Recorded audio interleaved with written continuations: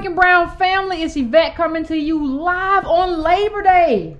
Labor Day. I'm sure many of you have already gotten your libations. If I know what goes on Labor Day, I did not get any libations because I was dealing with something serious. I was dealing with what I was going to do and say with y'all. I didn't get any libations. So she's too worried. For me. You're too worried. You're too busy being prepared for black people. Yeah. You care too much. To get libations. You care too much for your people. Yes, I do. Because I should have had some alcohol. I should have been somewhere to cook out and had myself a drink. But I didn't do that. I'm here for y'all. And most of y'all probably won't even show up. You know why? Because you are too gone off the libations and the barbecue.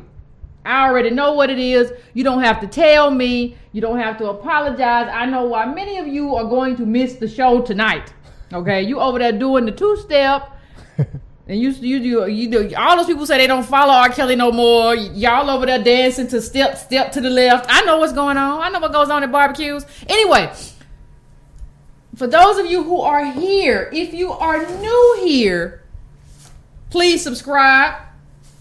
Also, please do all that good stuff. Also, if you are here, please share this. Please hit the notifications button so that we know. You know when I'm on. We had an audio problem earlier. We weren't late. We just had an audio problem this time. So don't blame us. So go to breakingbrown.com as well if you can. And if you want to help us out with this show, make a donation to breakingbrown.com. You can make a one-time donation or you can make a monthly donation at breakingbrown.com. And you can suspend that if you want to at any time. So it's not anything like, I'm going to make a donation. I'm going to commit to Yvette and Ironman for however long, and I don't want. No, you can suspend that anytime. I know hard times happen. Also, we're fragile people. Yes, fragile. And you need to get the newsletter. The newsletter this past Sunday was 20 links. 20 links of information that is important to African American community, and it was at least 10 of those were Hurricane Harvey links. Not about just what happened, but about how what happened projects into the future. And how that lays a map in terms of how we're going to be treated as a community. Please, please, please. The newsletter is $2 a month. That's $50. 50 cents a Sunday. So that's $2 a month, the newsletter. You can get that at breakingbrown.com as well. You can also go to donatebrown.com for me, and you can take care of that. You can go to Donate Brown and you can sign up for the newsletter. breakingbrown.com, sign up for the newsletter. Donate Brown, one-time donation. All of that good stuff. Those of you who've been before, you already know this. If you are getting the newsletter and you do not see it in your inbox, please hit editor at breakingbrown.com. Make sure that's in your contacts list so that you'll see it when it comes in. A lot of times it goes to your spam folder, goes to your promotion folder. I just want you to get it. Okay? So we have something that we're going to talk about today. And it's touch and go because I have all these people call me a xenophobe, and I've been called so many names. So many names, ladies and gentlemen. So many names I've been called in the last year. I am stunned, actually, and appalled. But there's something that I have to talk about in terms of where we are, in terms of African American people. There's nothing I can do about it right now, but there's something that we have to talk about. As soon as I get to that point in my notes, I was watching TV earlier today, and what I saw was a conversation about the Dreamers. And I saw, that's the name. It's approximately, I heard 800,000 Dreamers, and Trump is supposed to make his decision on the Dreamers tomorrow. And we kind of already get what that is. We're hearing that he's going to basically end that whole thing, which allowed them to not get citizenship necessarily, but to apply to stay longer, to go to school, come out of the shadows. Well, that's what I kept reading. But not get citizenship. Not get citizenship. So and that was one of the criticisms about Obama, was that it didn't give them citizenship. So you're still in the shadows. You can't, if you don't have citizenship, you're not doing. But you can apply to stay here longer. Yeah, you're still not going to help us. And you go to school. If you're not going to get citizenship, you're not going to be an ally. Yeah, because what you need to help us is citizenship. Yeah. Like what you need to be an ally is citizenship, because you can only protest so loud if you're not a citizen in this country. Right. You can only do so much before ICE can come down and scoop you up and take you out. But I think there's a conversation that needs to be had. There's a conversation about the complexity of labor and the complexities, somewhat of the labor movement. And there are a lot of uncommon, bedfellows, and there's a lot of censorship. If you say, well, maybe we need a labor policy, an immigration policy that actually benefits American workers, you're considered Trump. You're considered Trump-esque, for lack of a better word. You must be a Trump supporter hiding because this is something that you support. And I'm not. I haven't seen anything that makes me want to support Trump. But what I have seen is something that's problematic. I have seen the devaluation of labor, and specifically African American labor in this country, but labor in general. And that is something that causes me to kind of sit back and think. That is something that I find very problematic. The devaluation of labor, to pay people who people who get W-2s less than they should get. And so that ties into immigration. And the one thing I want to drive home as I have this conversation is that this is not about, please hear me, this is not about being racist towards any group, any immigrant group. This is only about making sure that labor gets paid what is due. That's the only thing I'm thinking about. I'm not discriminatory towards anyone or anything. But what I want to make sure of is that, like, you have Verizon. You remember the Verizon strike? You have Verizon making like $1 billion a month, some astronomical amount of money. And what they were basically saying is that, no, we need for labor to take a cut. Take a haircut, labor. That's what we need. That's what happened at Verizon. Now the workers went on a strike. And they actually succeeded. Now, they didn't get everything they wanted, but they got like a 10% raise over like 5 years and a whole bunch of other stuff because they decided to go on a strike. That's what labor looks like. And so for me, that's the kind of thing that I want to support, because I see what's happening in terms of the people who own capital in this country want to turn this country back into a third world country. And what they are doing is using cheap labor from other countries to do that. We don't need to pay you. We can get labor from over here and they'll do it. They will suffer through what you would not suffer through because they don't consider themselves. They come from a country other than America. They come from a third world country. I hate third world versus first world, but they come from a third world country, so their perspective is different. And so you can't say that in America without being deemed as racist or whatever. So we have an appreciation that has fallen in terms of our understanding of labor. And what I want to do in terms of today's conversation is just kind of, I want to provide context. Those of you who have been here all the time, you know that one of the things I do is I provide context. I frame the conversation. That's what I do. So I want to frame this conversation today, but I want to backtrack first, because I understand that everybody who's in here now, in the chat right now, may not have been here the entire time. So I want to backtrack first and show you something that always happens. It always happens when we discuss immigration. I mean, put up clips 1, 2, and 3 back to back to back. And I want to show you it never fails. Whenever we discuss immigration, the conversation is something like this. Well, immigration does not damage or hurt, working people in general. It maybe hurts 3 or 4%, maybe. But what they don't tell you, and what we don't get into, when you go into the however of the conversation, what the however will tell you is that the ones who are hurt are disproportionately African American. Read the quote. Yep.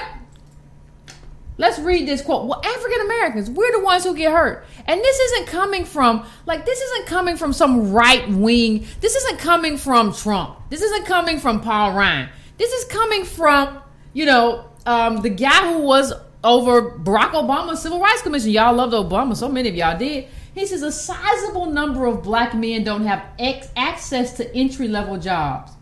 Black males are more likely to experience competition from illegal immigrants. Commissioner Peter Kirstenhouse told the Daily Signal. This is important Because what's that saying? When you talk about your brother, husband, whoever, not having money to have a family, not having money for his kid, not having money for child support, this plays into that. This is a part of that. Everything's connected, ladies and gentlemen. And so, what I want to happen is for us to pay attention to what that means and how everything affects us. This doesn't mean that. Now, how is it, for the people out there who I know who are going to be in the comments about, if you're a xenophobe, how is it for me to understand the correlation? I didn't say causation. I said the correlation between black males not getting entry-level jobs and between illegal immigration. How is me understanding that correlation make me xenophobic? What I'm saying is that black people, African Americans, descendants of slaves in this country need an answer. If you're going to bring in these numbers of immigrants, we need an answer to our problem, which is unemployment and underemployment. I have seen no one give us or offer us an answer to their problems. The only thing I see on TV and elsewhere is DACA. I see DACA, Dreamers, Trump's a racist, but what is the answer? And the thing is, they're taking what we have, people, is they're taking all the air out the room too. Like, I can't have a conversation about mass incarceration. I can't have a conversation about black unemployment. I can't have a conversation about African American housing, because the only thing anybody wants to talk about right now, even African Americans. I saw Barbara Lee on CNN. I saw Eddie S. Glaude, who I respect. I respect him a great deal as a scholar. I respect him still. But who is on TV saying, what about African Americans? White liberals don't want to hear about us. Never do. They don't want to hear about us. Never do. You can put that one. Never do. No. Well, we don't want second-class citizenship. Yeah, well, we've had it for so long. Yeah, we don't want that. I think we're kind of tired. I think African Americans are kind of tired of second-class citizenship. That's what we've had the entire time we've been here. I mean, DACA's about fighting for second-class citizenship. And that was, let me tell you, that was. And white liberals love that because they like more second-class citizens. Well, let me tell you, anytime you see white liberals coming together with conservatives, there's a problem. For us. There is a storm brewing. And what we see right now is people like Paul Ryan and other Republicans coming on board with liberals. What does that tell you, ladies and gentlemen? That tells me that the gig is in. The gig is up. That tells me that there is something going on. The fix is in. The fix is in. Yeah. You have all the people who give money to these campaigns. They give money to Ryan. They give money to Republicans. They give money to Democrats. What they're saying is, we want our cheap labor. We want our cheap labor. And the people who hang out with Paul Ryan and his spouse or whoever, they're saying, we want our cheap maids. We don't want to have to pay our maids a decent wage.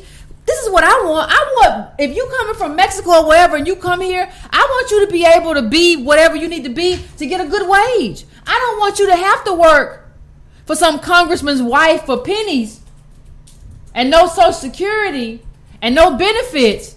I want you to get what you do. You're not going to get what you do the way this stuff is set up. You're going to work for her, and she's going to be a terrible person to work for, because that's just what they do. She's going to be a terrible person to work for, and you're not going to get any benefits because you're cheap labor. I don't understand how anybody who values labor sees that as a win. How do you see that as a win? Now, let me ask you something. That's what black women used to do. My mama was a maid when she was young. That's the job. When last time you seen a black maid? I was at a hotel not too long ago. I didn't see one. When last time you seen one? And people say, well, Yvette, why do you want scraps off master's table? I don't want scraps. I want a job. I want a job. I want a nice union maid. I want a nice union maid job. $20 an hour. That ain't no scrap. You should not be ashamed of being a maid for a hotel. For what? That's you want to have a way to feed your family.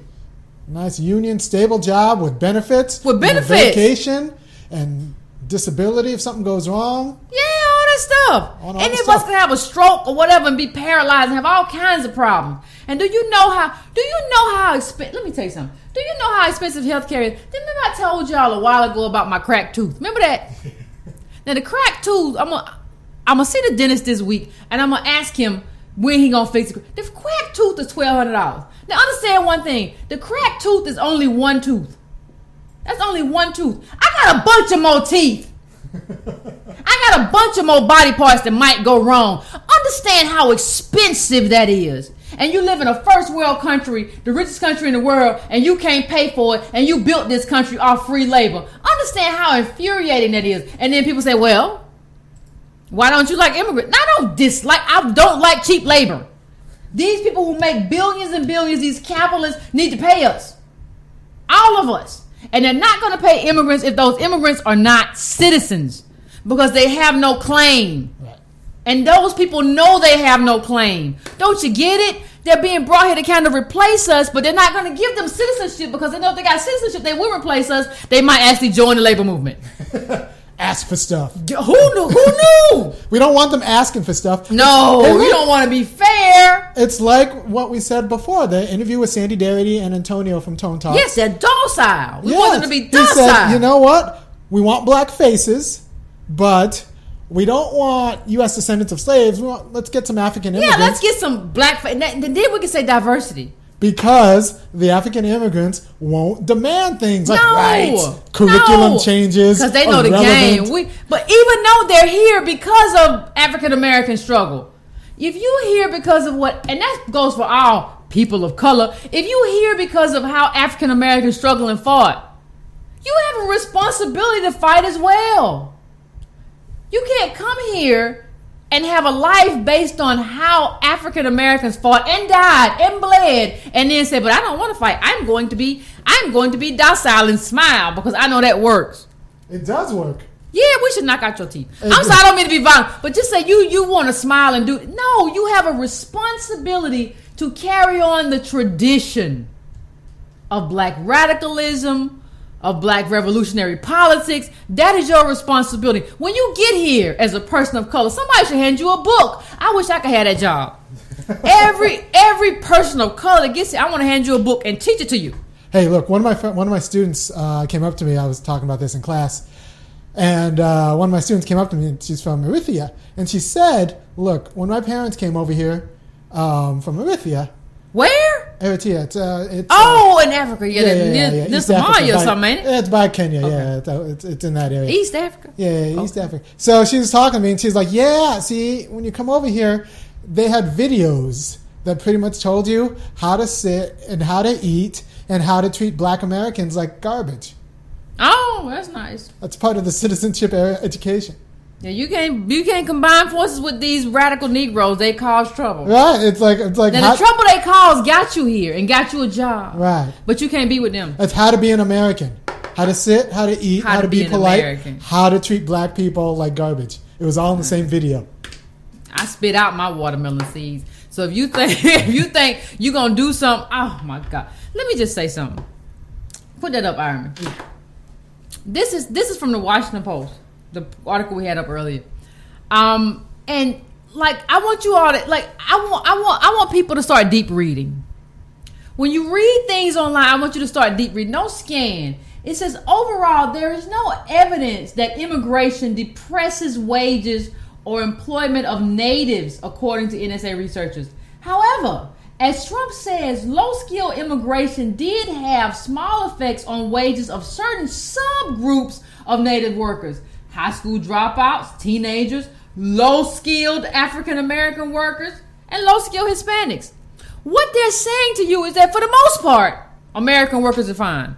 Might hit a few Hispanics, might hit African-Americans. But they don't count anyway. So but they don't matter? It's okay. But for the majority, you have to, in every study, whenever I look at studies, I see this. I see them saying, well, it does necessarily affect African-American low-skilled workers, especially black men. But for the most part, when we do it in terms of the whole, it's all right. What they're telling you is that we don't matter. And if you don't make yourself matter, if we don't make ourselves matter, that's going to be a problem. That already is a problem. So I want you to change how you read data. Don't read data for the general American workers. Read data for how your specific group is impacted. That's how you have to read data. That's the only way you read data. You have to understand your group, your tribe, and how your tribe is impacted, and you have to advocate for that group. That doesn't mean you're in opposition to any other group. It means you want what is best for your specific group. And let me tell you a story.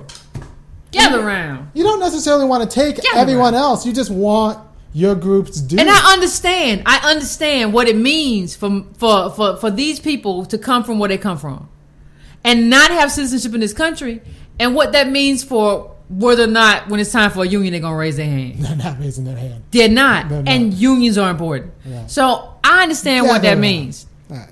So gather around. I want to tell you a story. There's a image there somewhere. I mean, I don't recall where I put it. But there was a great story. I think it was New York Times Upshot about two women. One was Martha Ramos. I think it's called Ramos versus Evans. And Gail Evans. Oh. And it told a story of these two. They were both janitors. One, Miss Ramos works for Apple. Gail Evans worked for Kodak. This is a story of two women, both janitors. And what we have here is a story of like how their stories were so different. Now, I don't know when Miss Ramos came to America, but she still speaks Spanish. She was speaking Spanish. If you read the interview, she was speaking Spanish. So I assume she's not third or fourth generation. And their lives were very different.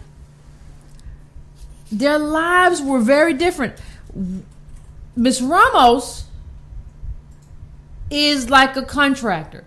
She doesn't get any benefits. She's not an employee.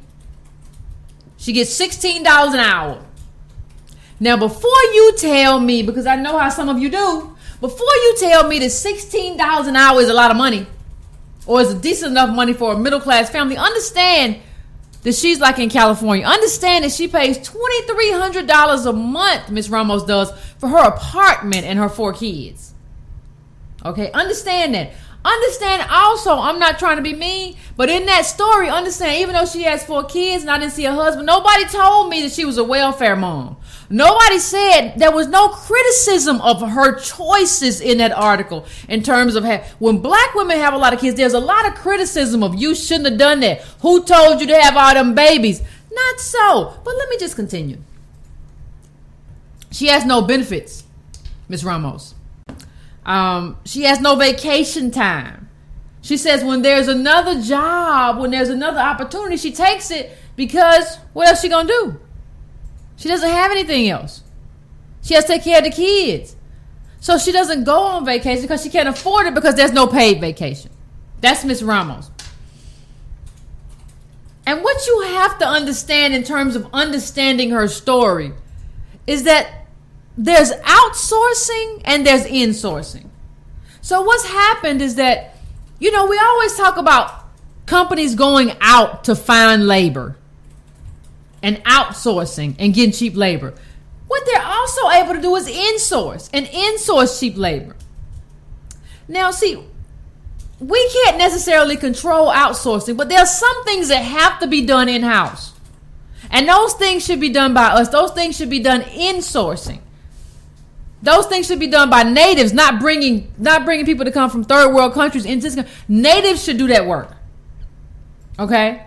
And so what you see, $16 an hour, now that's about the equivalent of what Gail Evans made in the 1980s. Gail Evans worked as a janitor in the 1980s. Miss Ramos works now, in this day and time, as a janitor.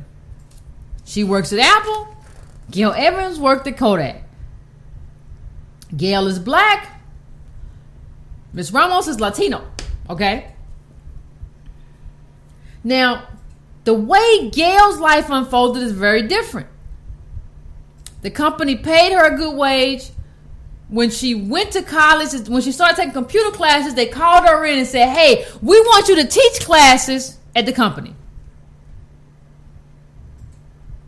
She eventually became Chief Technology Officer at Kodak. That's what happened in her life. That was only made possible because she was an American worker. And when you're dealing with American workers who have a certain set of rights, you have to deal with them differently than dealing with people who are not American workers or who don't have that right or who are not here legally. It's a totally different frame in terms of how you deal with them. When you look at Rochester, where Kodak was, they created a middle class community. Just based off of they were paying good wages in that community, and that's what built the middle class there.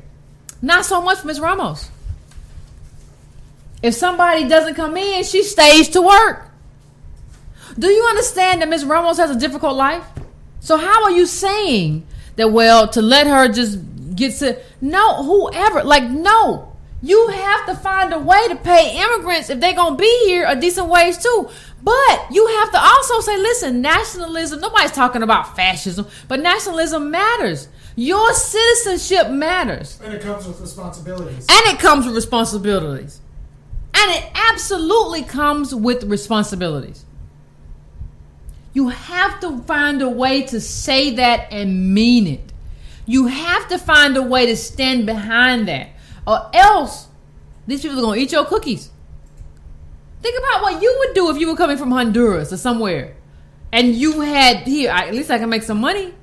They don't understand what we like. This is turning back the clock in terms of the labor movement. And let me just say something else. We talked about her rent, and this is also being done through H-1B visas. If you look through a lot of these H-1Bs. You're supposed to have a certain skill, a certain acumen, certain something. No. They do the same thing that American workers do, but they do it for less. Now, those of you who have been here with me for a while, know that I put up a statistic a while back, I think it's from USA Today, that showed that black, I think it was blacks and Hispanics too, who are in Silicon Valley don't get paid what they're worth. They don't even get hired. Forget paid what they're worth. They don't get hired. Not because there's something wrong with them in terms of their STEM education. It's just these companies would rather go and get cheap labor than to hire Americans. You have to do something about that. That's not about being xenophobic. That's not about hating immigrants. That's about the problem with cheap labor. Right. Cheap labor devalues everything. Go ahead, Ira. So Antonio said, make sure she hooks in the idea. You don't gotta say Antonio said. Okay. Well, you have to hook in the idea that was an entry point. Yeah. That was an entry point. What you need, what we said about the other jobs and black men getting jobs was that they don't get entry-level jobs, right? They don't get entry-level jobs. It just don't happen. So what you have to understand is that lady that went from Kodak to chief technology officer, she came from the bottom and rose up. You have to have an end to a company. You have to be able to get into the company to rise up to whatever you want to rise up to. If immigrants are coming in and taking over entry-level jobs, what are you going to do? Well, you don't have a point of entry. Well, your aunt or your cousin is the chief hiring manager. Never. Never. But your uncle is never happened. Never gonna happen. Is the CFO of the... Never. Nope. No. Never. You have to... You remember when I those of you who have been here for a while, remember I did a while back about Chicago and different tip agencies that were hiring Latinos over African Americans. And that was the same point then. I can't get in at an entry level, even a construction job, so I can have a permanent construction job because these immigrant groups are taking it. And they're preferring them over me. Regardless of how strong I am, regardless of how diligent I am, they're preferring them over me. And so that's what we are. That's what we are. And so that's a problem. That is a problem for the African American community, that we don't get preferred. We don't get an entry level job. Remember the woman we talked about, Gail Evans, she rose up from janitor to chief technology officer. If other people are getting those entry-level jobs, there's no opportunity for us to rise up within the ranks. And she's not... Miss Ramos ain't gonna rise either. She's a member of... She's a subcontract. I mean, what do you call them? Independent contract. Well, she's not gonna rise either. Let's be honest. There's a 50-50 chance that Miss Ramos is gonna make what she makes, send half of that back home, and then once everything's all set, bounce. Yep. That's true. Like, Miss Ramos might bounce. She's like, this is a gig for 10 years because I'm building up a middle-class life back in wherever. We saw... that was a video... That was... If you can find it. I used it one time on this show. But there was there's a great video about how, Mexicans go home after they come here. They can. It doesn't take a whole lot of money to build a middle class house in Mexico and just live good because you come from a third world country. There's no way for us to take $30,000 or $40,000 here and build a mansion. It don't happen because we live in a first world country. And so they can do stuff back home that we can't do here. All money ain't the same. That's the first, let's just dispel that idea that all money ain't the same. All money don't spend the same. You spending money in Mexico versus America is a totally different scenario. Understand that. Understand we're not equals in terms of that. Now let me just say this. Put up clip 5, Aaron. In terms of, I just want everybody to understand where we've come from in terms of what labor used to get paid, what labor used to do, in terms of what labor does now. Yes. I like to use data. I just want to put data up there so you understand data. That's what I do. I don't want you to be like, well, Yvette's just talking. No, there are a lot of people on YouTube who just talk. That ain't me. I give you something to buttress this on, put your teeth in, and make whatever decision that you decide that you want to make. But it is what it is, and this is all I can do. I can't do nothing else. There's nothing else that I can do to show you that our way of life in this country is pretty much over. If we can let stuff keep going on the way it's going on, we're going to have a problem. So this is what I want you to understand. Now I want you see that chart. I want you to just don't say nothing. You ain't got to talk. Just right now look at it. The decline in labor's share of corporate income, since 2000. $535 billion less for workers. That's huge. Do you understand how huge that is? We're not getting what we're due. They're just going to bring in cheap laborers from third world countries. That their countries have destabilized, whether you're America, France, Britain, you destabilize these countries, then you import the cheap labor who is there because you destabilize their countries, and you put them here to compete against natives. The problem that we have is really the elites. I'm not fighting against nobody from Honduras. I'm not fighting against no Mexican. I'm fighting against the elites who destabilize everything you got going in and import you here. We all should be fighting against them. You should do that. Whether you're from Mexico, El Salvador, Honduras, you should be fighting against these people who have done that. And I think what we don't do is fight against the way that, the adventures abroad, as I call them, that our country does, these adventures abroad. We have all these adventures abroad, our country goes and destabilize. And instead of just, we say, we feel so much better about ourselves when we let in immigrants. No, you should stop your country from destabilizing their country. That's the real rub. That's what we should do. But we don't want to do that. It's much easier. It's much easier to just say, well, I disagree. I love them. No, if you love immigrants, stop your country from invading them and stripping them of resources so that their country can't do what they need to do. Stop your country from using their leaders as puppets. Do that. That's what needs to be done in terms of illegal immigration. That's the real deal. You saying you favor of it is just liberal BS. Can I talk about this? Go ahead. All right. So I'm about to put a data up. Do I have the IME camera? No, it'll just be on you. All right. So I'm about to put. That's a new graph, right? So what this graph tells you, people, is that the white capital figured this out about 1973. The yellow line is productivity, major sector productivity. The red line is wages, right? So In 1973, pretty much 1973 and 1975, we figured out how to get more out of the American worker without paying them anything more. Yep. Wages stay Look flat. Look at that line. Flat. People are productive as heck. And then look at that line, productivity. We're making a lot of money for a lot of people who want us. So a lot of people have gotten rich from 1975 on, and those people aren't workers, and those people aren't us. So like labor's in a bad way because we don't know how to match wages with productivity. We don't have the politics to force our government to match labor with productivity because the money is being made. The money is that orange line. It's just not going to us. That's a lot of money. That line spiked real high. Yeah, we're productive.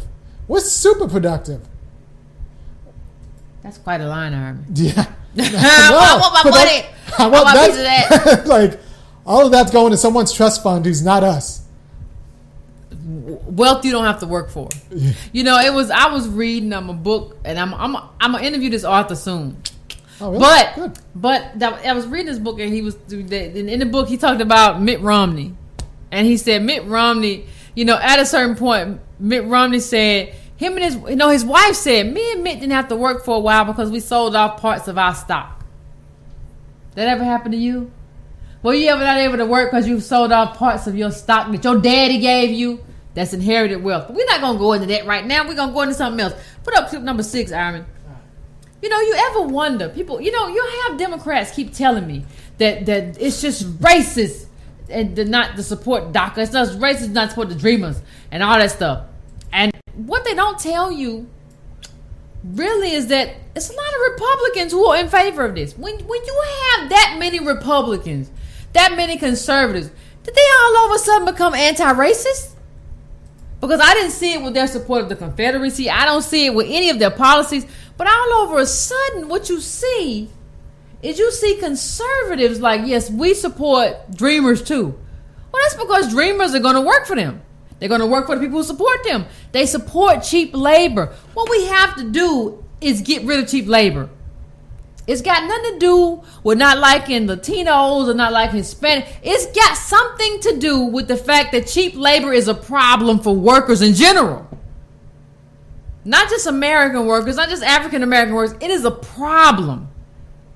And what you're doing is importing that. So let me tell you what these elitists basically do. They go into these countries, destabilize it, create problems, and then the people flee from the country to the United States and other countries, and they use that labor to their advantage. It ain't no advantage to me. It's a disadvantage to me. It's a disadvantage to you. But that's what they do. And then they say, well, if you don't disagree with me, you're a racist. No, you just screwed them over.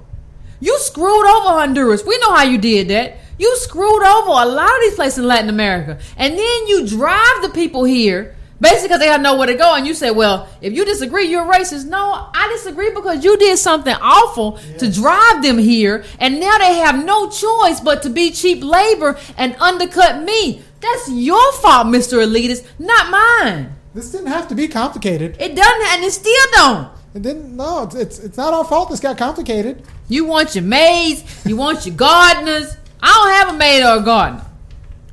So you know, I think part of the reason we don't necessarily understand this is because we need a refresher. Let's be honest. What's that? A lot of people still want slaves. I don't want slaves. A lot of people still want slaves, and so since they can't have black people, you will take what Brown will do. Brown will do. If we can't have African Americans, they done gained some rights and carried on terribly and made a mess of things. We will take some brown people to come in here and do it. Anybody can clean up. I guess I'll be able to talk to Maria. You know, I'll be able to talk to Guadalupe, whatever, because, you know, Mary left and said she had rights. What you need is for Guadalupe to have rights, and in her own country too. She shouldn't have to lead the people that she know, the people that she love, to come here and do your diapers. Guadalupe shouldn't have to do that either. Do you not understand that by saying I support valuing labor, I'm supporting Guadalupe? How in the world could you call me xenophobic after that? It just don't make no sense. But go ahead, Art. Well, it starts off with maids and gardeners, but Mac Hill actually makes a a pretty good point. It starts off maid and gardeners, but like those can be entry-level positions. And then you got carpenters, plumbers, landscapers, roofers, and general contractors. Yeah, it grows. And like a fungus. None of those people are black. And we don't then learn those skills because nobody wants us on those sites because we don't speak the language. Yeah, you don't speak. Remember the video we showed? Like the managers want at these construction sites, they want people to speak Spanish like them. We don't speak it in Spanish. We need to get in those trades. We speak it in English. We need to get in those trades, and we need to get paid well while we're doing it. And speaking English, goddammit. I'm not trying to be mean. God damn, why I can't speak my own language? I speak the Queen's English. I don't speak that. While we're apprenticing, not even when we're general contract. While we're apprenticing, we need to be paid real money for those contract jobs, for those construction jobs. Yeah, I agree. Yeah. And let me just, I think when I think about this in labor, I'm thinking of, like, the day was Labor Day. I thought a lot about labor, and I wondered to myself, like, how are we missing this? How are we not understanding how all of this stuff works together as people who get W-2s? You don't get no 1099 as your check every year. You get a W-2. You labor. So I'm thinking about how do we not understand this? And I thought about it, and I said, well, we forgot where we came from. It's just that simple. So, put up clip number 7, Iron. We put up and we show these sort of Memphis sanitation workers who were on strike. We have a history of unionizing as African Americans. This is what we do. This is not anything. That's what got King killed. He's trying to get working black people paid. Got him killed. That's what got King killed. This is what we do. This ain't the problem I have is so many of us think that the labor movement is white. No, if you think that, you don't know the labor movement. This was brothers and sisters in there. That's who we are. So I don't understand how you don't get that and how we don't get that. But nobody really talks about the labor movement no more, right? Well, it's complicated. Go ahead. Well, because a lot of white laborers didn't want to share power. They didn't. It turns out that, would you believe that white people did not want to share power or take authority from black brothers and sisters? Oh, my God. So that's how the right to work laws got passed. Because they talked a lot of white working class people into, like, look, if you let Negroes into your union, they're going to be your brothers and sisters. You're going to have to listen to them. Every now and then they're going to run for officer positions. I don't want to listen to them. I don't want to listen to them. I'll eat. They should be shining my shoes. Here's the deal. What these white workers said is, I'll eat the $3 or $4 an hour. But I ain't answering to no darky. Exactly. That's what I'm not going to do. Like, I'll eat the $3 or $4 an hour. I'll eat the health care. I don't need it. And you still suffering because of that, white people. You still suffering because of that. But go on, I'm sorry. As long as I don't have to share power with black people in the union. And so that's how the South is right to work right now. Yeah, no, that's it. Something. That's it. And I just want to say something. We once understood in this country, and I want to say this right. We once understood our vulnerability in this country. We are vulnerable because of racism. That's who we are. That's why we need unions. That's why we need collective bargaining. There was once upon a time that we understood that. Yeah. And let's tell the truth. When white people wouldn't include us in their unions, we started our own union. Yeah. Do you have a picture of A. Phillip? Should I get one? You should get one. I don't got no one. I'll pick.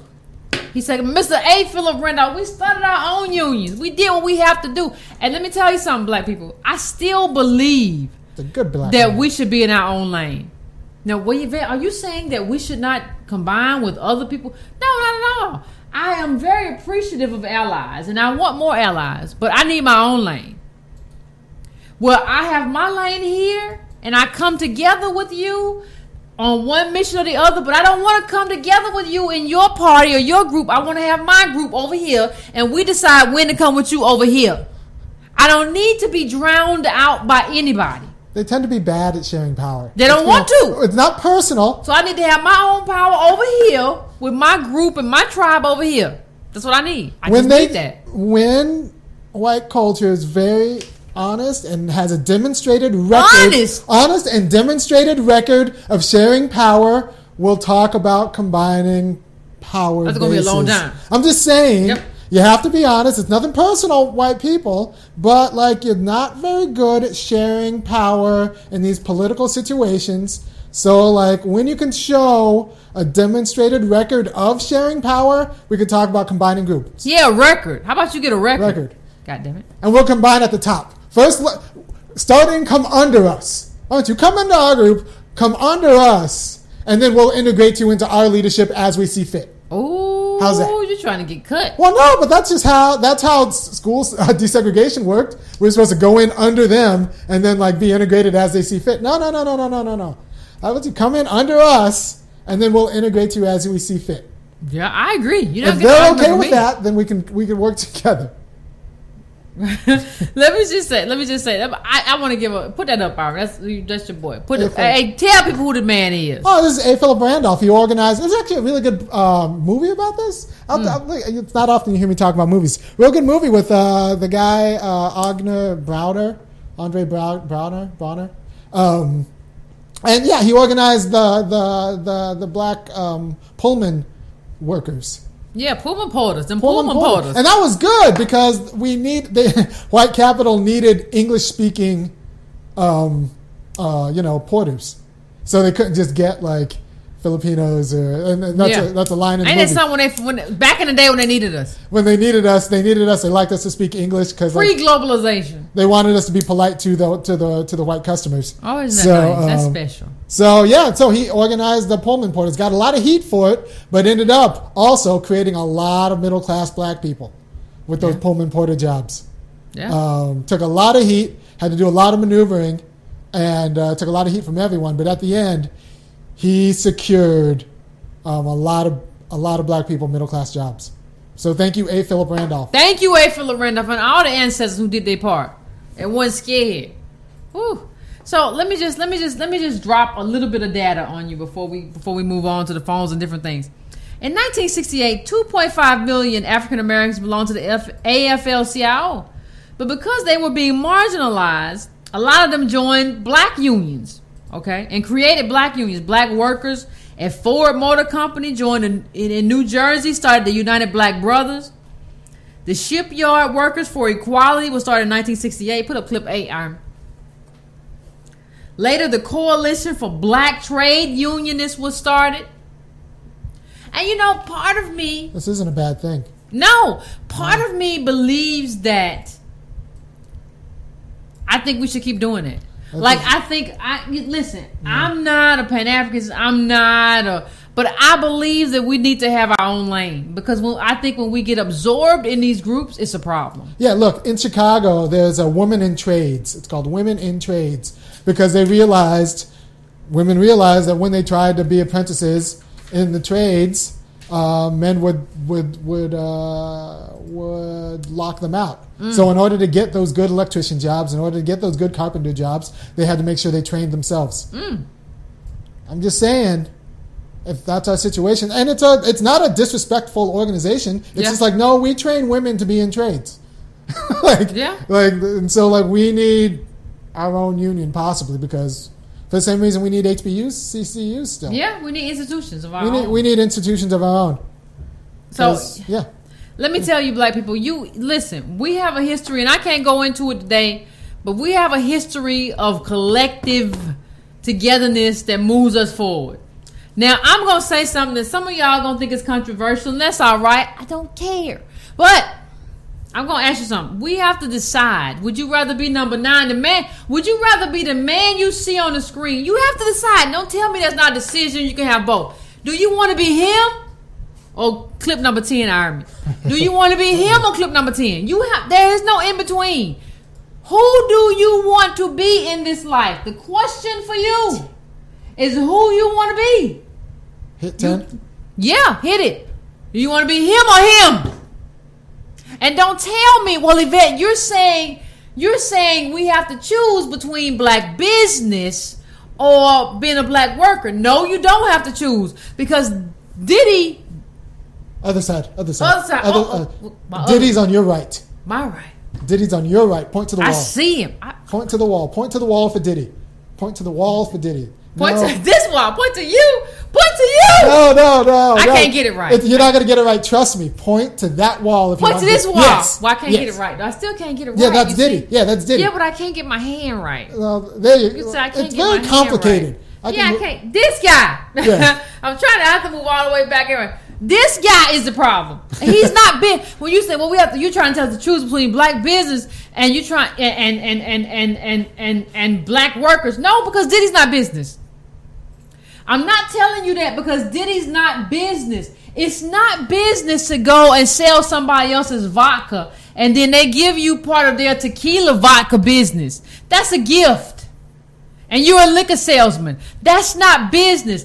Business is you got contract for jets. You have land to sell oranges, so you make orange juice for McDonald's. That's the kind of stuff that is business. What he is doing is not business. So I'm not telling you to choose between a black worker and black business because this man is not business. I'm telling you to choose between this lie that these people keep selling you in terms of you can do it yourself and you can create ice cream. I thought about the French vanilla flavor because I like ice cream. Listen, you idiot. French vanilla's been around for years. Do you understand that by putting up that commercial, he thinks you're slow? He thinks I'm slow. Well, I figured out French vanilla should be a flavor of vodka. Based on what? French vanilla ice cream and everything else has been around for a number of years. You didn't figure it out because you like ice cream. Stop being a moron and stop following morons. Either you're going to stand together in the tradition of who we are, or you're just going to follow this guy and believe you can be him by yourself and get eaten by the sharks. There's no other choice. And if you want to be a black business person, what you need is black people. See that? Listen, you cannot be a black business person without black people supporting you. Because black people, in terms of a voting bloc, have to ensure that the government opens the doors to you as an individual.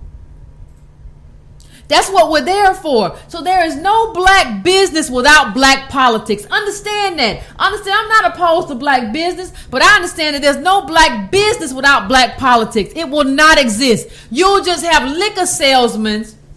Yes. Like Diddy Combs. That's what you'll have. That's it.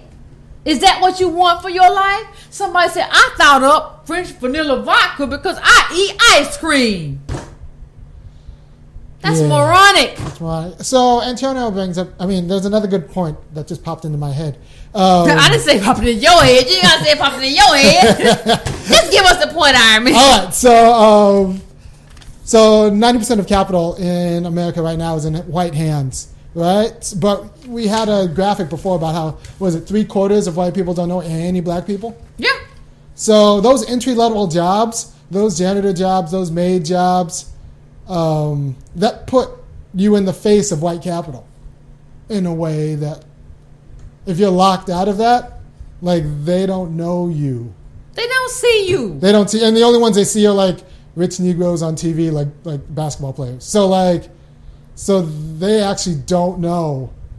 They have no idea what you're doing, what you're going through, nothing. They have even a more like before they had a distorted view of black poverty, but now they have a real distorted view of black poverty because there's no black people in their life.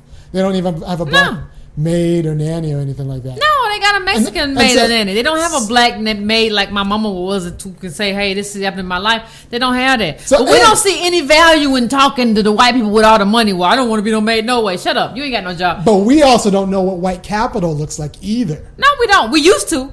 Yes, like even when you were maids, we used to. We know exactly how lazy they are. We knew exactly like how cutthroat they are. Cutthroat. There wasn't the illusion that they just work harder. They just regular people. No, they're just regular people. Like they poop and like no. Or people that black people look up to. Like back in the day, African Americans did not look up to white capital. No, because we knew them. People crazy. They wrong. We did not do that. Now we're just like, Mark Cuban. What? No. Once you go up to once you change Mark Cuban's sheet, you realize that no, this man is just. Put up clip number 11 for me. Let's see what we're working with. I just don't understand.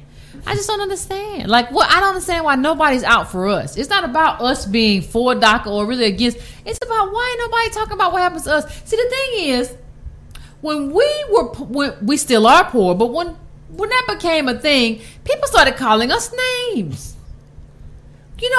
with DACA, they started calling them dreamers. That's a wonderful name, dreamers. That's not what they called us. What did they call us? They called us, what's the name for this? Welfare queens. If you were a black woman, you know that they started calling us welfare queens. We were not dreamers. We've been here forever, taking care of white people's babies, giving them our titties and stuff. We were never called dreamers, though. We were called welfare queens. And if you look it up, you ain't got to believe nothing I say. Look it up and you'll see the whole welfare thing, Reagan and all that stuff was garbage. You'll see it. You'll see that what Clinton did was garbage. But we were never called dreamers. Built this country with free labor, never called dreamers. What I'm telling you and what I'm about to get into, not for too long, but what I want to get into is that, ladies and gentlemen, language is important. Language is very important. And I just want everybody to understand that linguistics matter. How you talk about something matters. Put up the next one. This wasn't the only one. Put up the next one, Army. This wasn't the only cartoon to make fun of African American women and caricature us as welfare queens. The ones who were taking out the money. Well, mind you, the ones who were taking out the money were the contractors and the people getting tax cuts when they hadn't contributed anything to society, anything to government. They were just takers. The people who are really takers in this society are the people at the very top who don't want to pay any taxes. But they have, who's going to guard your house? I mean, who's going to guard your company when stuff happens? Or who guards your personal house when stuff happens? How did you benefit from the research and development of government? All that stuff. All of these corporations are takers. But y'all want to tell us, ooh, I'll take two. Got a big, heavy black woman. And she's the welfare queen. This is how you treated us. You never called us dreamers. And let me tell you, the reason this is important to me, because it shows me, when you talk about rhetoric, when you talk about linguistics, what it tells me is that who's going to be saved and who's going to be thrown away. So when I see this, I know that African Americans, we're going to be thrown away. And they're going to adopt new people because you've named them dreamers. These Democrats who named them dreamers never named us shit.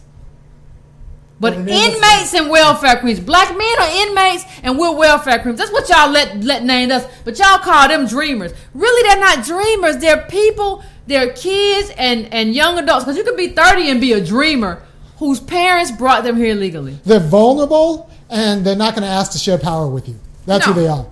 They're vulnerable and you don't have to worry about sharing power with them and they're not going to demand rights. No. They're going to be grateful. No. And then, listen, they are people who their parents brought here illegally. I don't know if they dreaming or not, and neither do you. That's who they are. The only thing we hear about are the dreamers who are in college. And we don't know. There's no way to know that. They are people who their parents brought here illegally. Period. And that's being nice because nobody called me that. Nobody called you that or your mama that. We were welfare queens. We were all in the store with welfare cards. Because they were throwing us away. They're not throwing the dreamers away. They wouldn't have given them that name. I'm telling you, to understand how you fit into this scenario, your friends, your mother, your father, your cousin, your aunt, your uncle, your niece, nephew, understand and prioritize as a Native American how you fit into this scenario. And stop. Let me ask you something. Are you going to support dreamers while your niece and nephew drive for Uber? I'm just asking. Are you? Because that's what we're doing most of the time. No, we're independent contractors, you see. You see, let's go to linguistics, Army. And I like to talk about Uber because Uber is so awful. I like it because it's the best way to talk about this. It's a hustle, man. Why are you making fun of my hustle? Because and they say it's my side hustle. Well, the part of being in a first world country is that that's not supposed to be your quality of life to have two jobs or more. They call them when the studies multi-jobs. That's you live in the richest country in the world and you go to work and then you come home and you take a shower and you go to work. It's not supposed to work that way. I understand what you say. I understand what you feel. But that's not how any of that, that's not how any of this works. Okay? And so what Uber has basically done is mischaracterize people who are employees as not employees. Those are not subcontractors. And they call you drive partners, Ironman. Drive partners. Drive partners. So you won't understand the only thing you're really doing is driving hitchhikers. I don't work for Uber. I partner. I work for myself. I work for myself and I partner with Uber. I partner with Uber. I partner with Uber. I partner with Uber. Yeah, I don't you work part for with Uber. a multi-billion-dollar corporation. You partner. I'm my own Now, man. when they deactivate you, are you still partnering with Uber? That wasn't negotiated. That wasn't negotiated, but you said you were a partner. See, this is how they. This is what I want. This is kind of why I want to get back to linguistics, because it's important. Because linguistics is how they decide how this is viewed. Your drive partners. No, you're riding around driving hitchhikers, and hitchhikers can do anything to you as an Uber driver. And if you are a passenger, anything can happen to you. And during the Obama administration, we saw Eric Holder, Pluff, all these people come in. They could have prevented this. They could have prevented the devaluation of labor. Obama should have even put up an image today. He could have prevented all of this, but he didn't. He didn't care. Well, that's now he's out scuba diving. Well, yeah, and this is where he's going to get his money from these tech guys. No benefits, no overtime. Just sleep somewhere in your car. But go on. I'm sorry. No, I mean, but this is how Obama and his people are going to be making money for the next 20 years. Yeah. Yeah. That's what he does. Listen, linguistics matter. I don't know how else to say it. I bet you they'll get like an African immigrant at Uber too, and I can say this as they already got one. Well, no, they'll to come up with like what drive partners. But then they get the Ghanaian. They got the Ghanaian. These are my people. Get your people. Get your people. She over there. She got big hair and she's smiling real hard. I don't like it. No, well, her job is to mask the fact that we're poor. Yeah, that's her job. Like and the Uber ain't really hiring or come on, man. Not hiring descendants of slaves. No, give me a break. And I don't really know what to do with it. That there's so much that we have to do. And I want to put this up before I end. There's a .mov army. When I talk about immigration, I want everybody to know that I'm not crazy. And that there has been a large, it's the only .mov on it, there has been a large influx of immigration. This is not something that I'm making up. I'm saying that why can't we have a conversation about this without, if I want to have a conversation, all of a sudden I'm viewed as like anti-immigrant. If I want to have this is from like, and if I want to have a conversation, how is that happening? Do you understand that that's censorship to where you can't have a conversation about something? That directly affects you. That directly affects me. It affects me, but if I say, hey, I don't have a job because you elites are importing cheap labor because you have destabilized their countries. I don't have a job. Then all of a sudden it's like, well, you ought to be ashamed of yourself. What do you mean? You're just xenophobic. I really can't tell you how many times I've been called xenophobic in the last 3-4 months. I can't tell you. I can't call it big. I want people to see the little things diving in. And this is like from RT, but you say, well, RT is their propaganda. Honey, it's all propaganda. Ain't nobody out there think. But this, I couldn't see the data unsupported. So let me just play this. Let's talk about it. And this is U.S. immigration over a number of years, and it just shows it coming. I mean, let's see it.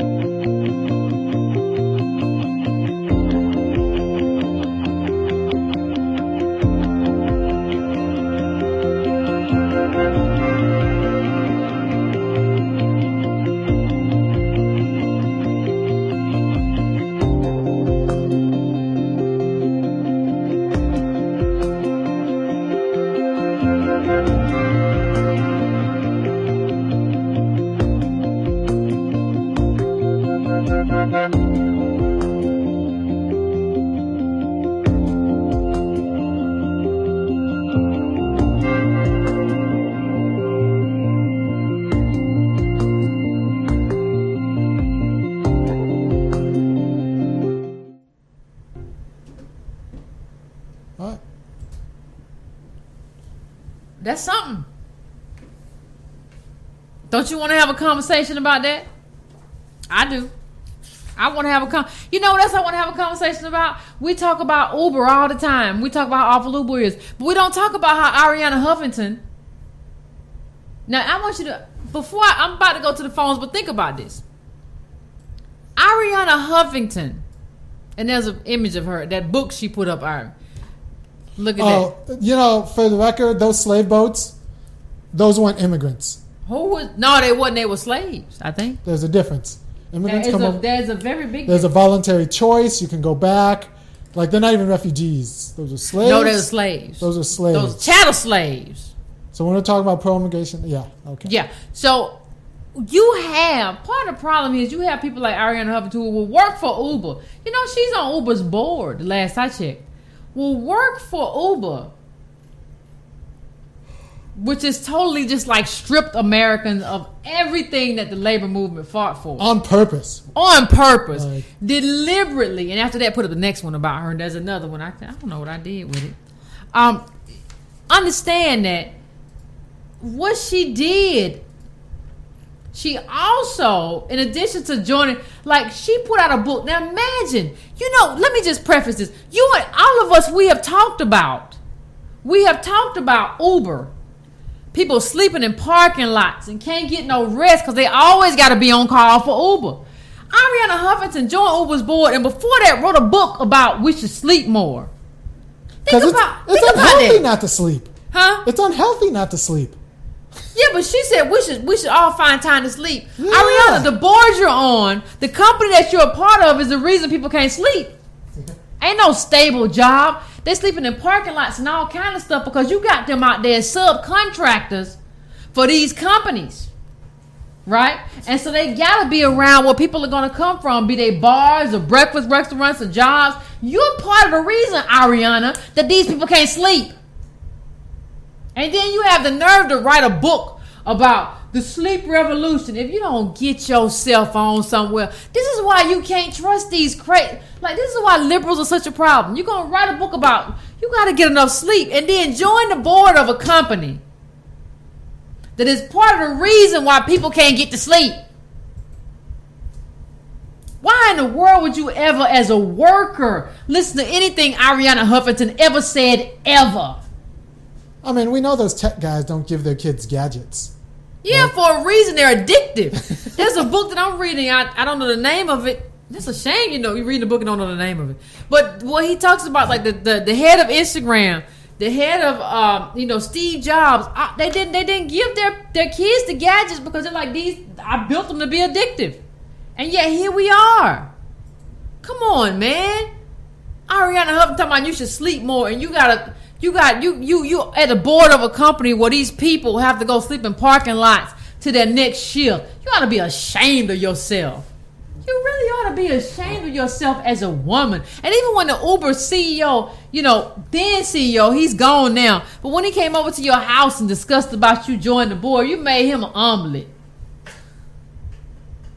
That's y'all's feminist icon. The white women watching this.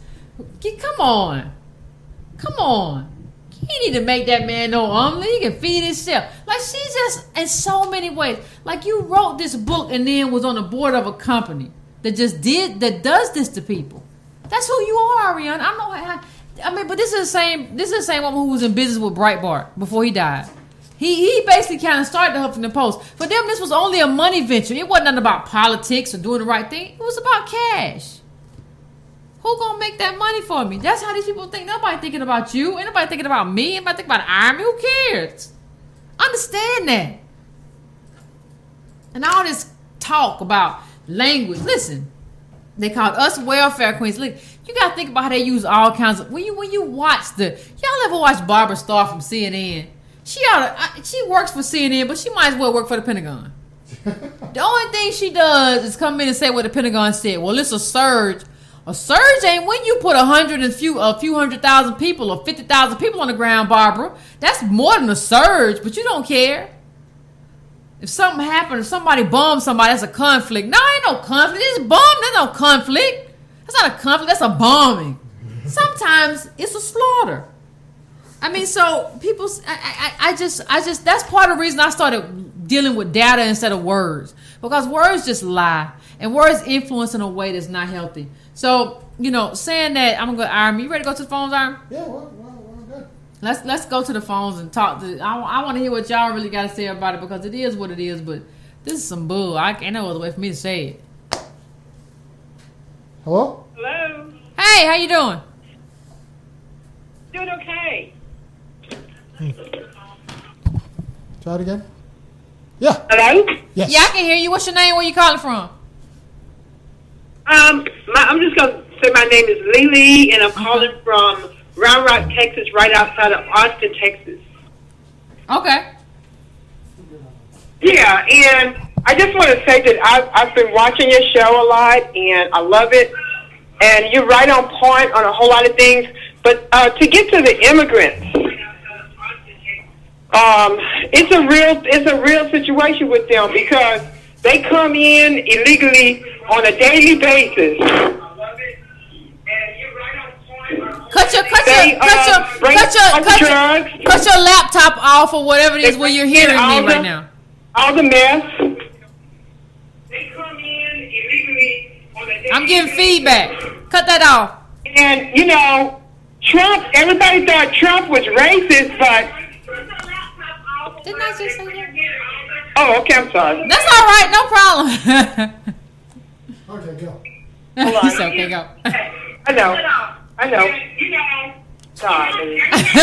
Trump was racist. We go. No, we need some patience with our people. I'm that patient. better? I'm being patient, but it's funny. Yes, yeah, okay, go. I made mistakes myself. that Go better? ahead. Yes. Yeah, anyway, they were saying Trump was racist about what he said, but a lot of the stuff he said about the immigrants is true. It depends on what he said. Yeah. Which part of what he said? Well, about, like, maybe they coming in, they doing these crimes, raping and, and stuff like that, and killing and stuff like that. I mean, because you got the drug cartels, they don't be playing with people. Not at all. You talking about Not at all. It's all about But you know, I have some Mexican friends, they scared of them. Oh. You know what I'm saying? Yeah. There's some truth to what Trump was saying, but that's the only thing he got right. Everything else, I don't agree with. Where'd you say you live? Where'd you say you live? They are filling jobs that we could be doing, and if they discriminate against us, because when you go and look for a job, you got to speak Spanish. You know what I'm saying? Yeah. And everybody don't want to speak Spanish, or don't want to go learn Spanish. It's not that hard, but I'm just saying, where are the jobs for us? And I don't know what's going to be done, but they're not telling y'all something. That's the key I think question. the United States is in cahoots with Mexico. Of course. Because why don't they just shut Mexico down and say, hey, if 12 million of them are over here, let's just take over Mexico, because their president is letting them all come over here. We got to take care of them. They can't be in two countries. They can't be all over here and then flying flags talking about over here protesting about Mexico. What's going on like that? All You right, understand what I'm saying? Let's make Mexico. She made some good point, but I want to know what she said she was calling from. Texas. So Well, see, that's a border state, so I don't know. I can't call her, but she said there are gangs there. I don't know. That's a border state. That's a border state. I don't know, but I know MS-13 started here. But I don't know where they come from. El Salvador, what MS-13? The good question she said is, before we start talking about where are the jobs for us? Because we know they're doing jobs that historically black people have done. So you have to account for where are the jobs for us. Give me a plan. And nobody wants to do that. Give me a plan. Nobody wants to do that. It's talking about full employment for black people, and we will not talk about immigration anymore. As soon as I see that plan and see it I ain't never seen it. Ain't nobody even talk. Even our politicians ain't talking about us. They don't care. You're on your own. Look. That's why we got to organize for our own power. Yeah. We just got to organize for black politics that will make our politicians say, no. We're not passing anything until I see a plan for full employment for black people. That's what Coretta Scott King wanted. That's what I want. It's not too much. Ain't nobody buying no Rosetta Stone. I like to use my language. I should have to use Rosetta Stone just to talk in my own country. Stop telling me to use Rosetta Stone. You go somewhere. Oh, people get on my nerves. All right. You can go to the next one. I ain't invested in words. I talk the way I want to talk. I like the way I talk. I speak the Queen's English. How you doing, caller? Where you calling from? What's your name? Texas. Oh. What's your name? But like the last caller said, hello, you there? Yeah, what's your name, caller? James. Okay. Like the last caller said, I said this before. When they vote for these school bills, your K through 12 has to teach them English. Don't vote for that. Say no. I've said this a million times before. Again, stop doing that. Stop voting with that category. Don't do it. DACA is a bad thing for any black folks who've ever got out of prison, jail, anything else. It's not for us. Stop voting with that. That's it. Okay. Thanks, caller. I appreciate it. You said stop voting with that. I don't live in the books. That's never shown up on my ballot, but yeah. I've heard people say that, like, you have to go to a school where they invest resources to teach them English. But I've never gone to those, so I don't know. But I hear you, caller. I appreciate your call. You're on, caller. Hello? Say hello. Hey, caller. What's your name? Where you calling from?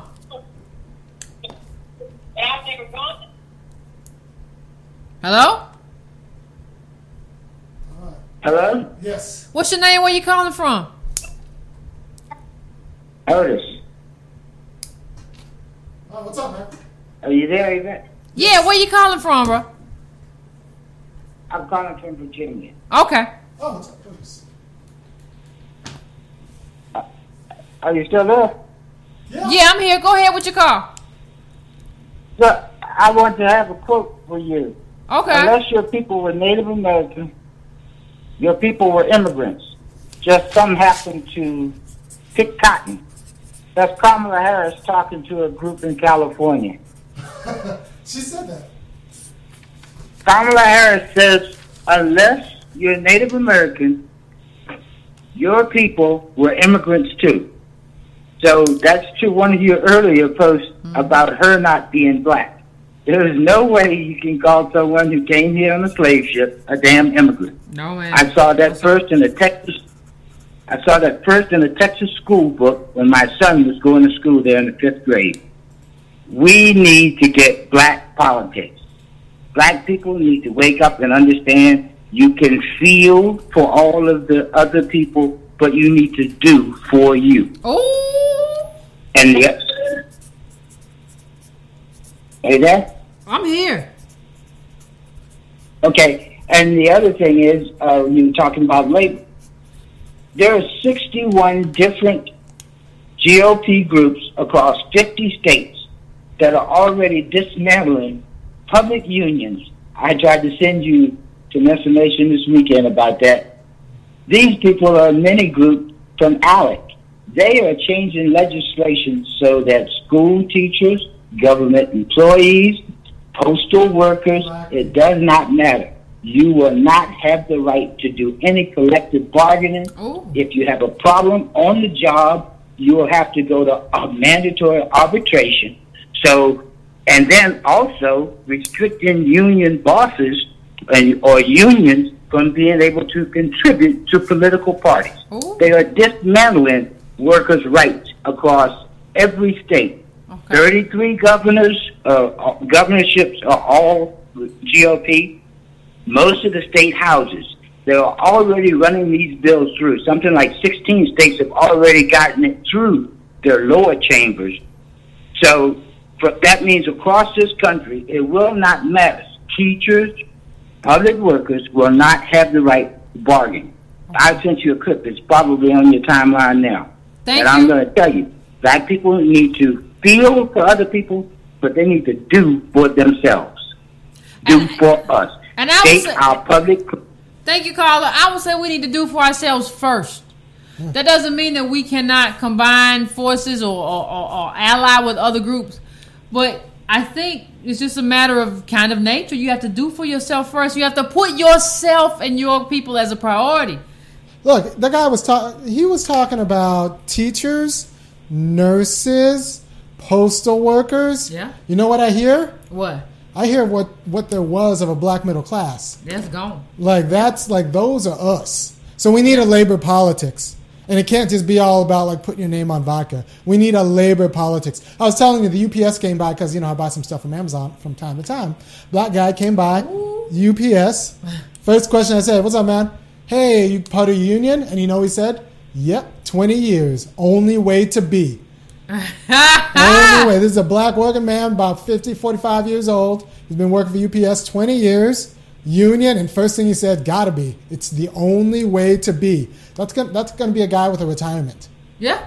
Yeah. As opposed to a independent contractor with no benefits from a multi-billion-dollar corporation. That makes you a sucker. 20 years as a partner with Uber. What do you got to show for it? Nothing. And your car, like people don't, we've done this before on the show, the math that don't add up. Your car breaks down. The only reason Uber can be Uber is because we don't know how to add. That's the only way. Because you don't add the cost of your car, the labor, the driving, the cost of your life of somebody, a hitchhiker being in the backseat. Because that's all it is. It's just a hitchhiker. That's it. You don't add that cost. So the only reason that Uber exists is because we can't add. And because of Obama. And his whole administration went to do work for Uber. That if there's one reason to despise Obama, it's Uber. So we do this call. It's not like Uber even hires black people to do no, like the they hire one job. black woman with big hair, one Ghanaian woman with big hair. Get the hell on. She ain't even in the chain of command. Go on somewhere, honey. It's based in Northern California, not Atlanta, not Decatur. Like, you know what I mean? Like, there's nothing about Uber that's good for black people. No, nothing. It ain't even good for people in general. And it affects us disproportionately. Go on. Uber needs to be banned in this country. Hello? Hello? Hello, caller? Maybe they went away. No.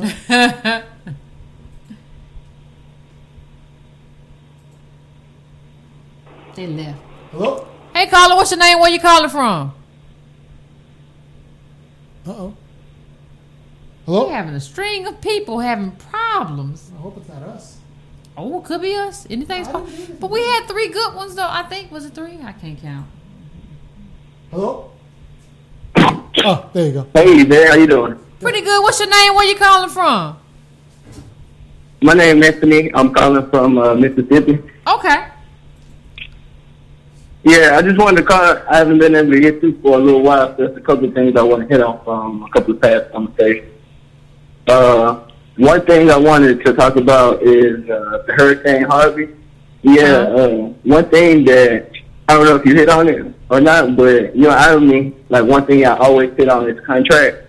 And right now during this storm, it's a whole slew of contracting companies of all sorts covering all over Texas right now, trying to get contracts to work on all types of things.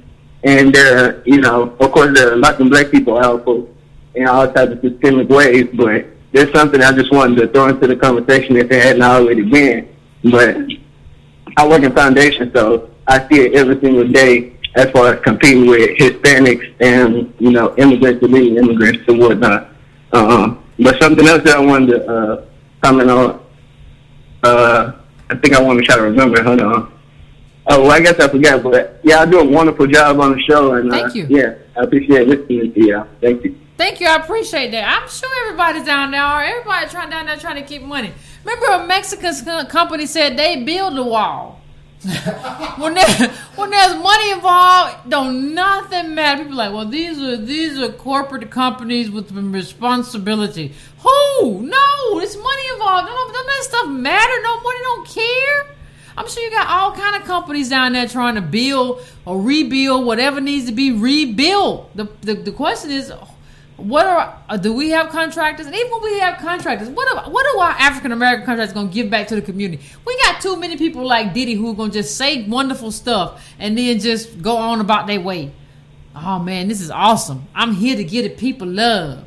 And then charter school and be like, my charter school, go on. But yeah, I'm not surprised at all. That's what money does to people. Instability too. So go on, Ira. Hello? Hello? Hey, caller. Hello? What's your name? Where you calling from? This is Darius from Memphis, Tennessee. Hey. What's going on, Yvette? How you doing today? Doing pretty good. How about you? I'm doing pretty good. I was just calling to say, man, I wanted to talk about the immigration issues that you was talking about. And I'm in Memphis, and I'm in construction, and the immigrants, these Mexicans, I ain't even say immigrants, because all the people that's competing with these trades, and they taking a whole lot of black men jobs as these Mexicans. And they taking them, and then they acting like white folks. And then I get into it with my mother. I'm telling her, I don't live with my mother, but we just be talking, and she's like 70 years old. And she act like she on their side. Like, they taking a job that don't nobody else want to work. I tell her, they don't want to pay us. Yeah. And it's just like, I feel like we're arguing with each other too much, and I just don't know what to say. It's hard to even talk to my family about things. They just look at me like I'm Malcolm X all the time. Me too. But But you keep doing what you. Thank you. I'm sorry. What you said? Go ahead. Okay. Bye. I appreciate you. No, caller, I appreciate you. What's happening with you? I want you to put this in context. His mother is putting the opinion of MSNBC Over him. over him. That's her son. She's putting the opinion of MSNBC over her son. Ladies and gentlemen, that's called propaganda. It works. And it works. We have been propagandized to believe that these people are here because we won't do the work. The real thing is that we won't do the work for that money. Listen, it's not worth $10 an hour to break your whole body in a tomato farm. And just now, if you raise that up, all of a sudden, ears perk up. Give us some benefits, ears perk up. I'm going to get myself in shape to pick the tomatoes. I'm going to do what I got to do. But they have told us that, well, the problem is that you all just won't do the work. We will do the work. Americans will do the work. But they won't do the work with no money, no benefits. You don't pay unemployment insurance. If I get hurt, I'm on my own. Nobody's going to do that for that. And the thing is, you got to start listening. And his mother's 70. Y'all old people have gone crazy. A lot of y'all. Y'all got to start listening. The kids are in the work environment now. Not you. You can't just talk about what you heard Rachel Maddow say. No, she don't matter. So I agree with the call. I want to thank you for calling in. But yeah, you're right. We got to start listening to. You're out there. She don't get to tell you what. They do the job nobody else would do. People do all sorts of jobs for money. African American men used to pick oranges. Where they at now? They used to do it just fine. Yeah, no, for the right. Not for that cost though. No, I'll do it for $15, $20 an hour and 20. 20. 20? Especially given what the orange company's making. That's what are you making, orange company? Bring up that line again. Just remember, productivity. Yeah. Yeah. I pick an orange. The money's right, but I need the money. I ain't gonna pick the orange. What? If you selling orange juice to McDonald's, I don't want. No. You better give me some money. That's true. And I want some benefits. Like that picking in the hot sun. What did you do to get that money? Give me a break. Yeah. So let's see if we can take the last one. Oranges, apples, pears. I'll pick blueberries. Restricted. I'm curious.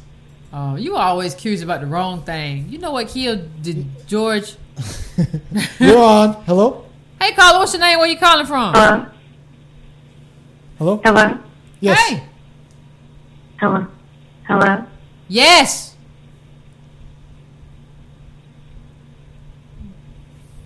Next. Hello? Yeah. Yes, we're here. Come on now. Oh, it's got kind of a sweet voice though. But I don't care. Look at you. You're hard. Yep, going to the next one. All right. Next time. Even. Yes. Are you talking? Oh my God. I mean, you don't cut them soon enough. Yes. What? She's gone. Okay. Hello. Hello. Hello. Yes. Yes. Hello? Yes. What's your name? Where you calling Bella from? from Virginia. Hey. Bella from Virginia. Hey, how you doing? Pretty Okay, good. this is all I have to say. I feel like that in order for us to come up as a people, we have to take these trades and take these jobs like the Mexicans do that no one else want in order to educate ourselves so that we can be able to work for ourselves. And even though the pay is dirt cheap and we're not worthy or we're not appreciated in these jobs, you take the skills, you learn what you can learn, and you do these jobs, and then you turn around and you make your own businesses. You start your own organizations, and you do for yourself. You take from what you learn and you do for yourself. So she's not wrong. Almost. No, she's not like completely wrong, right? Like, I want black carpenters, I want black plumbers. But they ain't doing it for themselves most of the time. No, it's just that the apprenticeship matters. We need, like, you can't apprentice in the United States for 10 years for like $7 an hour like an immigrant can. But let me just go back for a second. Yeah. I want to challenge the initial premise that we should work for nothing like these immigrants. How do you be a people that's been here 400 years, built this country with free labor, and then say we should be just like the people that just crossed the border yesterday? No, I should not be like them. I should be over them. I should be over a lot of other people too. Like, in terms of where I am economically, if this thing was fair. You don't get the, I don't know, and it should not be like this person just crossed the border from El Salvador or Mexico, and you're telling me that I should be just like them when my ancestors built this country with free labor? No, I should not. That's like people say, well, we should live like immigrants. We used to. We should have to do that no more. With what we did and what we earned and what we contributed to this country, get out of my face talking we should be just like them. They're coming from a third world country. We built a first world country. No, I shouldn't be like them. Don't tell me that ever. Thank you. One more, you done? I'm about done.